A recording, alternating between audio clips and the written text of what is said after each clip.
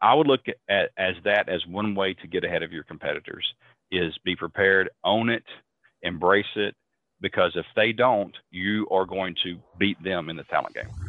Hey, I'm Paul Perry. I'm Kim Hartsock, and you're listening to The Wrap, a Warren Averett podcast for business leaders, designed to help you access vital business information and trends when you need it, so you can listen, learn, and then get on with your day. Now, let's get down to business. Hey, Kim. Hey, Paul. How are you today? I'm great. I'm very excited to be here today. I'm very excited to talk to our guest today. We have David Salters, who is one of our partners and leads our Warren Averett staffing and recruiting team. And we have with us our guest, Tom Kosnick, who is an expert on all things recruiting and retention. So we are going to talk about talent today, which I know is a very hot topic for our listeners. Looking forward to it. So David, welcome. Tom, glad to have you all here with us. Glad to be here. Glad to be with you once again, Kim and Paul. Is this number 2 for you, David? It is number 2 or maybe 3. It has. It's always a pleasure speaking with you too, though. Glad to have you back and glad you brought your friend Tom with us. Yes. Tom, if you could, for our listeners, just a little bit of a background on yourself and kind of what you do around the recruiting retention space. Sure. I've been servicing the staffing industry, recruiting industry for 26 years now. A lot of organizational development, growth strategy work, typically work with the people that own the businesses or the general managers of the business. And we get called in to usually when they hit a plateau or they get stuck and they're looking for new ideas. And so we come in and help them get unstuck and help them get back on the growth track. It's been a joy servicing the industry and glad to be here. And David, we know who you are, but if you could give our listeners just a little bit about what you do with Warren Averett, it'd be helpful. Yeah, sure. This is my 22nd year in the staffing and recruiting business, so not quite as long as Tom, but have been around for a while and have been doing that in what I would call mostly the Sun Belt, let's say from Texas to Florida over those years. And I've been with Warren Averett about 10 years now. And at Warren Averett Staffing and Recruiting, we are responsible for the talent acquisition here at Warren Averett, but also for many of our clients. And our job is to talk to talent, locate talent, motivate, and help retain talent. And that's what we do every day. And David, you and your team do a great job for us and for our clients. And Tom, we're really excited to have you here with us as well. So Tom, let's start the conversation here. I think there's some tension between maybe a misconception of what the unemployment rate is saying and the feeling that most employers are feeling when they're out trying to hire. So can you kind of walk our listeners through what that really means? Sure. There's quite a bit of confusion and misconception about the unemployment numbers. But in a pandemic, when we see that number, and I don't even know what it's at right now, is it 6%, 7%, something like that, unemployment? So those jobs are all your hospitality jobs, your lower end manufacturing jobs that have been reduced and whatnot. That really makes up most of that unemployment number. When you get into these fields like accounting and finance, IT, engineering, the sales profession, those are fully, we had in the United States here, we're at a fully deployed workforce. So I've got clients that their clients think that there's a bunch of accounting and finance people sitting around waiting for job offers and things like that. Not the case at all. I mean, in the accounting and finance, it is a very tight market right now. And the same thing with engineering, IT, salespeople. It's crazy. But oh, by the way, those were the jobs. Those were the 35% of the jobs that could go remote. And so those people, like on the professional level, those types of personnel, they just went remote. They didn't stop working. They just took it home. So I would say, Kim, that's the biggest misconception, is that in the professional sectors, there are companies that are thinking that there's a lot of available candidates, and it is tight. If it's that tight of a market, Tom and David, and I want to be in the position to land that talent, how do I do that? What is my What is my strategy? What am I going after? What kind of mindset do I have to have? And is it different than the mindset I had 18 months ago? Yeah, Paul, if you think back, just a couple of years ago, you mentioned 18 months ago, we were here again. There's a tight labor market, really across the board. So not only professional, but manufacturing and labor jobs were tight. And we went through this whole phase of, employer branding and employer reputation and all that to make sure we were recruiting and retaining talent to the best of our ability.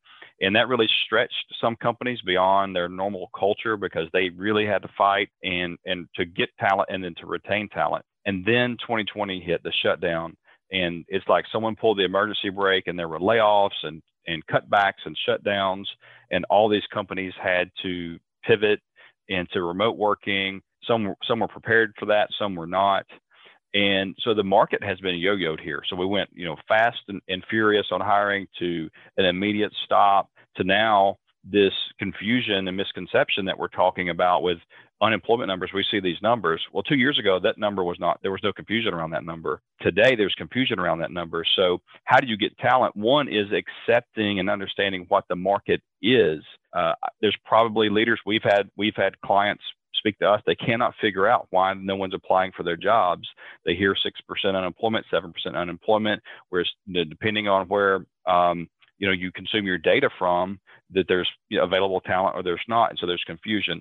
The clients that will accept the market and understand, especially for the jobs that can be remote and that are more professional, that we do have not only a fully deployed workforce, but one that has quite a bit of pent up demand.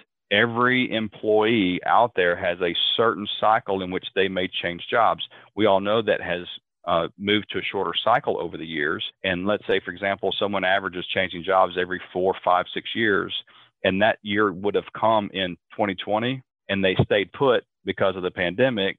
Well, they're going to find a new job this year. We've seen surveys where up to 80% of candidates expect to seek a new job in 2021. Well, so beyond your normal turnover and retention issues, you've got this pent up demand that candidates are going to move. And so you, as our clients rather, need to be aware and then have a plan and essentially tune out the noise on unemployment and have a talent acquisition strategy that looks more like it did in 2018 and 2019 when things were at such a peak, and go full force on recruiting and retention and this remote workforce. Some companies are ready to go back to the office. Some are not. Some don't know what to do. And carefully managing and communicating that plan is going to be key for retaining your folks. And that's going to be the best way to recruit the rest of 2021 is to retain your best folks. And managing that return to work is going to be critical. Yeah. So the remote work thing, the concept, yes. I mean, companies will have to have a remote work policy. And a lot of the organizational development pundits that I'm researching on, they basically say, and this is not maybe in 2021, but maybe beyond 2021, we are likely to settle into like an 80-20 rule with the remote work thing, meaning that 80% in the office, 20% working remote, 70% in the office, 30% working remote. There's already data research, like all the big business schools are doing a data research in terms of the productivity of teams that are working together collaboratively in an office versus teams that are working from home. And the teams that are like in the office working collaboratively, they're far more productive, like double digits more productive. So, but that's a thing that every company, doesn't matter what size you are, you'll have to figure that out. But in terms of like the question that you asked prior about getting employees, attracting employees, look, I mean, if you're a market, there's a whole list of this stuff, a whole list of variables. So is your company a market leader? And if it's not a market leader, then what are you doing to offer any kind of advancement, training, development for those employees? A lot of persons that are out there looking for new opportunities, they want a cultural match. They want to belong to an organization that gives back to the greater society or is involved in some positive, healthy social things. It's a really big deal. all of us on this call know benefits, 401k plans. I mean, you think about total comp, career development, career advancement. I mean, so like when you're trying to attract, when we send David some job orders to say, hey, we need some staff accountants here. I mean, one of the questions David's going to ask, well, why would somebody come work for your organization? And you better have some really compelling reasons, because it's sort of like the shiny apple gets the most looks.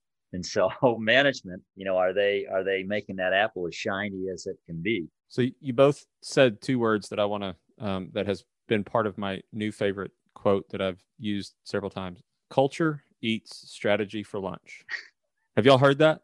Deming. Absolutely. Yes. And it sounds like what you're talking about is, David, you did talk about strategy. You did say, I have to have a good strategy in place. But man, if your culture is just not there, the strategy means nothing. And you're still kind of at step one. For the business leaders that are out there that heard Tom say, what are you doing from a cultural perspective? If you're sitting there going, well, how do I communicate what my company believes in? How do I communicate that to potential job owners or anybody else?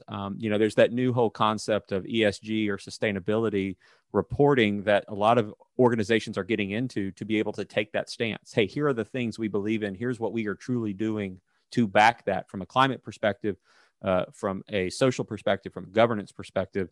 Here's what we're doing as an organization. So I just wanted to kind of put that in there because y'all talked a little bit about culture. And I think it's important to say you can have the best strategy in the world, but if that culture is not right, you're still stuck at first step. Yeah, the idea of answering the question that Tom asked, why would a candidate come to work at your company? Because we're fully deployed. You're convincing someone who is almost certainly already has a job doing a similar role somewhere else. So there needs to be a value proposition for them to join the team, and it's going to be that culture. So there's a number of ways you can promote that culture. Easiest is on social media and really sharing your values out to the world via social media. But pictures and videos of your team working together on those type things is a phenomenal way to do that. And then you can link that on your web page and send a candidate to that page to see, this is who we are, this is who we're about. That's one way. The number one way is to have your employees be your brand ambassador for that type activity. Because you know what, it's best to say, don't take my word for it. Take Paul's word for it. Take Kim's word for it. Let's talk to them and see what they like about working at your firm. And that goes back to retention, employee engagement, and treating your people well now so that they will help you recruit in the future, because you can spend countless dollars on job ads and recruiters and the recruiting cost internally. But the easiest way to close that gap is to share that through personal experiences of your employees and have a way to promote your culture socially through social media. And you guys both talked about the remote workforce. You talked about culture, and all of that leads into you can recruit a lot of people. But I think, David, you mentioned that the starting point is retaining your top talent. And so, in this market where we've already discussed how tight it is, what do I need to know as an employer about if I need to be all in on retaining my top talent? What does that look like for me? One is recognizing that top talent and being intentional in grading your team. Who can we live with? Who can't we live with, rather? And what is my plan for that person? What is my value proposition for that person? And be intentional about their career path. And small ways of showing appreciation, starting with simply, Kim, I really appreciate you. You do a great job for this company, and you're valuable to me and this organization. Just saying that sometimes is very critical. Also, the team camaraderie. This, back to the remote workforce thing, as people and companies decide what their return to work plan is. Tom mentioned people are more productive when they can collaborate. There's going to be some circumstances where employees do not want to go back to the office. They found so much value. They spent more time with their family. They have avoided terrible commutes in some cases, but it's going to be difficult for you to retain your talent if they are not connected to their teammates. So communicating that as part of your return to work plan. A lot of our employees say they like transparency from their employer besides the social work and volunteer work. They want a transparent employer. Well, if you communicate to your employees, this is why we're coming back to work, and this is why that it's important that you come to work on whatever your schedule is. Think about how difficult it is to train new employees in this remote workforce. Traditionally, we're in an office and we can go through training and lean to the cube next to you and pick up tips and tricks and get to know people and earn trust. We've got to get some of that back, because if someone is sitting at their desk and they're completely remote, it's not so hard to leave the company because you're not really part of it. You don't feel like you're part of the company as you once were. So part of the retention is being intentional with the return to work. Be transparent why this is important, and always communicate with your employees why that they are valuable to you. We share successes. That's one of our values at Warren Averett, is share our successes. When the team's doing well, employees are doing well, simply telling them. I have a friend of mine, and his wife just returned to work after about 15 years out of the workforce, being a stay-at-home mom. She goes back to work last year, and the first job that she went to was not very good at all. Okay. She worked there for a while, refreshed her skills, and then got a new offer at a better employer. He texted me a photo just this week, and it was a gift basket to his wife from the employer, and it simply said, "We appreciate you." What'd that cost? $50 maybe, right?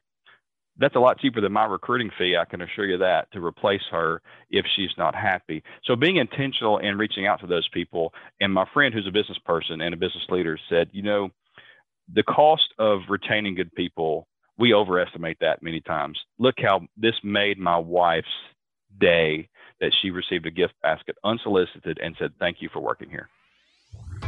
To learn more from Tom Kosnick, visit his website at visisgroup.com. Visus, that's VISUS.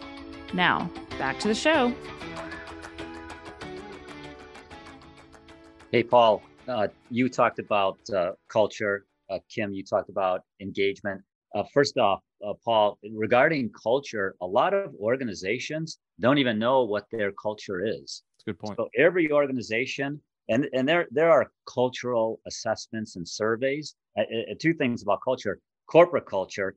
And then you might have, like the sales organization, the sales function might have a culture separate to itself where they stress certain things. So for example, is an organization centralized versus non-centralized? Are they very prudent decision makers, or are they very venturesome decision makers? Are they a highly collaborative team, or do they have folks that are like very individualized roles and tasks and things like that? So first thing, understand what the corporate culture is by some of these tools and whatnot. And then how do you make that culture alive? That's where you have organizations will have culture committees, where what is the specific behavior that exudes being venturesome or innovative or sales orientated or operational excellence, coming from people themselves. People do what they help create. And then Kim, with engagement, I'll tell you, my friends at the Dr. Clifton and my friends at the Gallup poll will tell you, and all your listeners can take this to the bank and earn great interest on it, but the manager is the key. So you have to have, like, in terms of like training and development, like the number one training and development thing should be management training. Because if you got great managers on staff, people leave managers, they don't leave companies. So you got great managers on staff. Those managers are going to be touching these employees on a regular basis. They're going to be knowing their motivations. They're going to be knowing their strengths. They're going to be able to get them in the right roles and the job tasks. What does all that stuff do? It all drives productivity. And you know what productivity drives? Satisfaction. Satisfaction doesn't come from, fancy this and fancy that and whatever. An individual's productivity in a job, in an organization drives the satisfaction. Tom, you mentioned the manager, and we've had this discussion before. What's your thoughts on not just investing in technical training for the general employee population, but for leadership training in those managers who are so critical to retaining that talent? I guess we'd have to define leadership, but there's leadership. Gosh, I don't know how many leadership books that are out there, but there's management, right? Management, classic definition, getting people to do what they need to do on a day-to-day basis in order for the organization to hit its goal and grow and all that stuff. And then classic definition on leadership is, the visionary, looking ahead, doing the strategy work and that sort of thing. But those key managers, getting them to see beyond their foxhole or beyond their division. Oh yeah. I mean, that's only going to increase your retention with those senior managers that you have on staff. So very, very important. So you guys have talked about culture. We've talked about retention. We've talked about the marketplace. Now let's talk about compensation. There has to be, this can't be something that everybody's going to go in a different direction. Everybody is going to be helping each other get to the same point. I mean, we're all picking from the same barrel, so we all got to say the same amount. And compensation is not just dollars in my bank account. Total compensation is the benefits, right? It's what are you providing me when I do come to work? So with this fast moving market, how do we handle compensation as business leaders? Companies need to understand the data. Having the freshest, most reliable data available is critical. Understand what you're dealing with. You would not go and buy a home if you didn't know what the comps were in the area. You wouldn't sell a home if you didn't know what the comps were in the area. So understanding what the market is, it is very tempting for business leaders to bury their head because, let's face it, we don't want to hear that wages are increasing. It's not fun. It doesn't look good on the P&L. And as Tom said, there's something will have to be reworked on that P&L. But this also leads back to that question: who is going to get the employees? Who can be the best at recruiting? Well, you will quickly eliminate yourself if you are not in the game on compensation. And for me, it's always been on compensation. That includes benefits that you mentioned, Paul. You can be at market. You can't be out of market, because when candidates are comparing offers, comparing situations, you just can't be behind. You don't have to lead the market, but you certainly cannot be behind and eliminate yourself from consideration because you don't offer a certain benefit or your wages are out of sync. And we as business leaders can fool ourselves. Well, it's really a great company, though. If you really just understand what it means to work here, then you'll understand we don't need to pay you that much. Well, if that's the case, then you better have everything else in order. And that goes back to your culture, your community investment, and all that. And you're still going to have a tough fight if you're not paying enough. So just have the data, be aware of what it is, trend that out. It is not going backwards, it's going forwards. Trend out the data and have yourself in a marketable position. So you don't have to lead the market, but you cannot be out of market for compensation. So I'm listening to this as an employer and I'm thinking, well, this is a lot of, it's a tight market. There's not a lot of people out there to recruit from. There's a lot of people that want to hire my people. So I've got to work really hard to retain them. Compensation's going up. What do I do? What do I do right now as an employer to get ahead of this? Maybe I'm thinking I'm way behind, right? So I'm not getting ahead. I'm just trying to get caught up to where you guys are telling me I need to already be. So what's your advice to me as an employer right now as it relates to talent? Hey, I would, first off, you got to the financial modeling. That's a number one. So from a perspective of just the health, I mean, business, you're in business to make money. Business is to create wealth for individuals and all that stuff. So organizations they got to figure it out financially.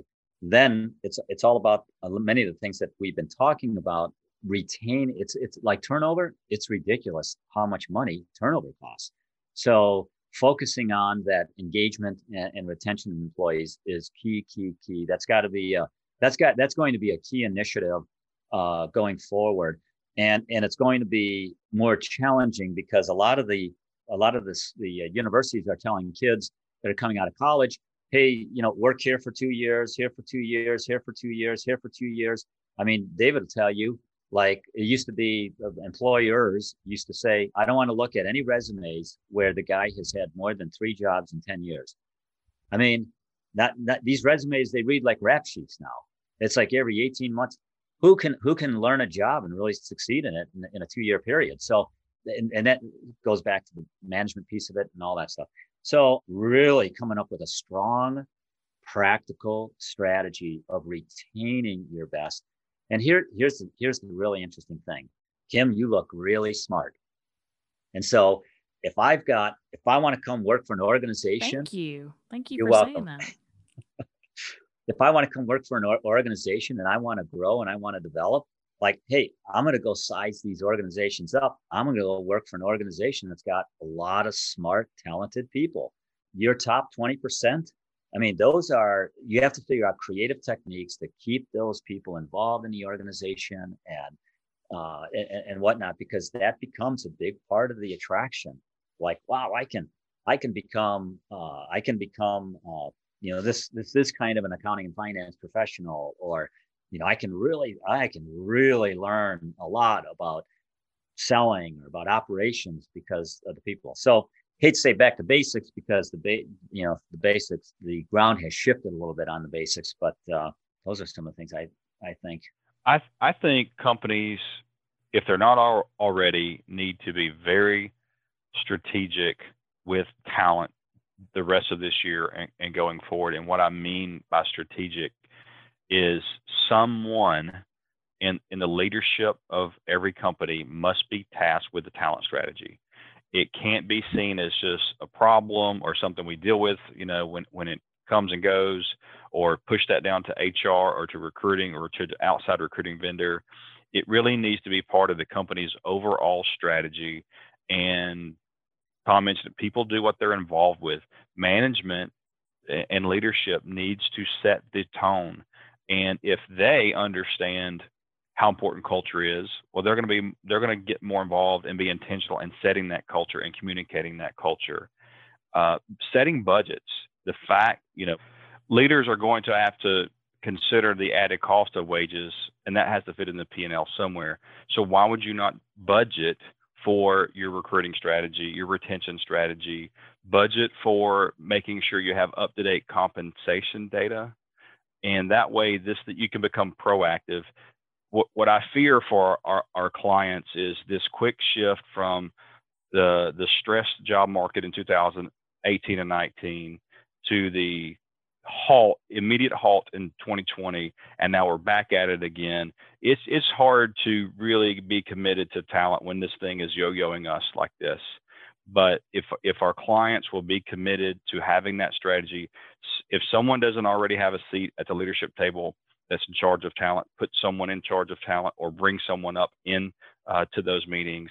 Budget for these costs and stay ahead. It is going to be a game of attrition with your competitors. Everyone else trying to hire the same people that you are, and early bird gets the worm. If you accept this market today and get ahead, be ready for attrition. It's going to happen this year. So plan, budget, accept the market. And I would look at that as one way to get ahead of your competitors, is be prepared, own it, embrace it, because if they don't, you are going to beat them in the talent game. So here on the wrap, we like to wrap it up in 60 seconds for our listeners. What is that? What are the one or two things you want them to leave with and think about as they move forward with retention and compensation and recruiting and talent? My thoughts, I would say, number one, make sure you figure out the financial model. And that relates to compensation and training and development and all that stuff with your people, so that your company's making the net income that you're looking for it to make. So financial modeling it out, number one. Number two, how does the senior management make that apple the shiniest that it can be? So that's really thinking outside the box in terms of engagement, productivity, management training, leadership development, giving back to the community at large, having these social programs that we're involved in. So the senior management really have got to come together and have conversations and a common understanding on how to do that. And then get your employees involved in building the action plan of making it happen.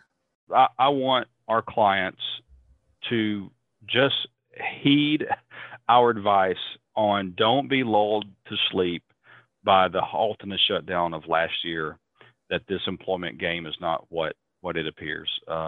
Again, just tune out any kind of 6%, 7%, whatever, tune that out and just understand the market that you're in. That's the first piece of advice I give our clients.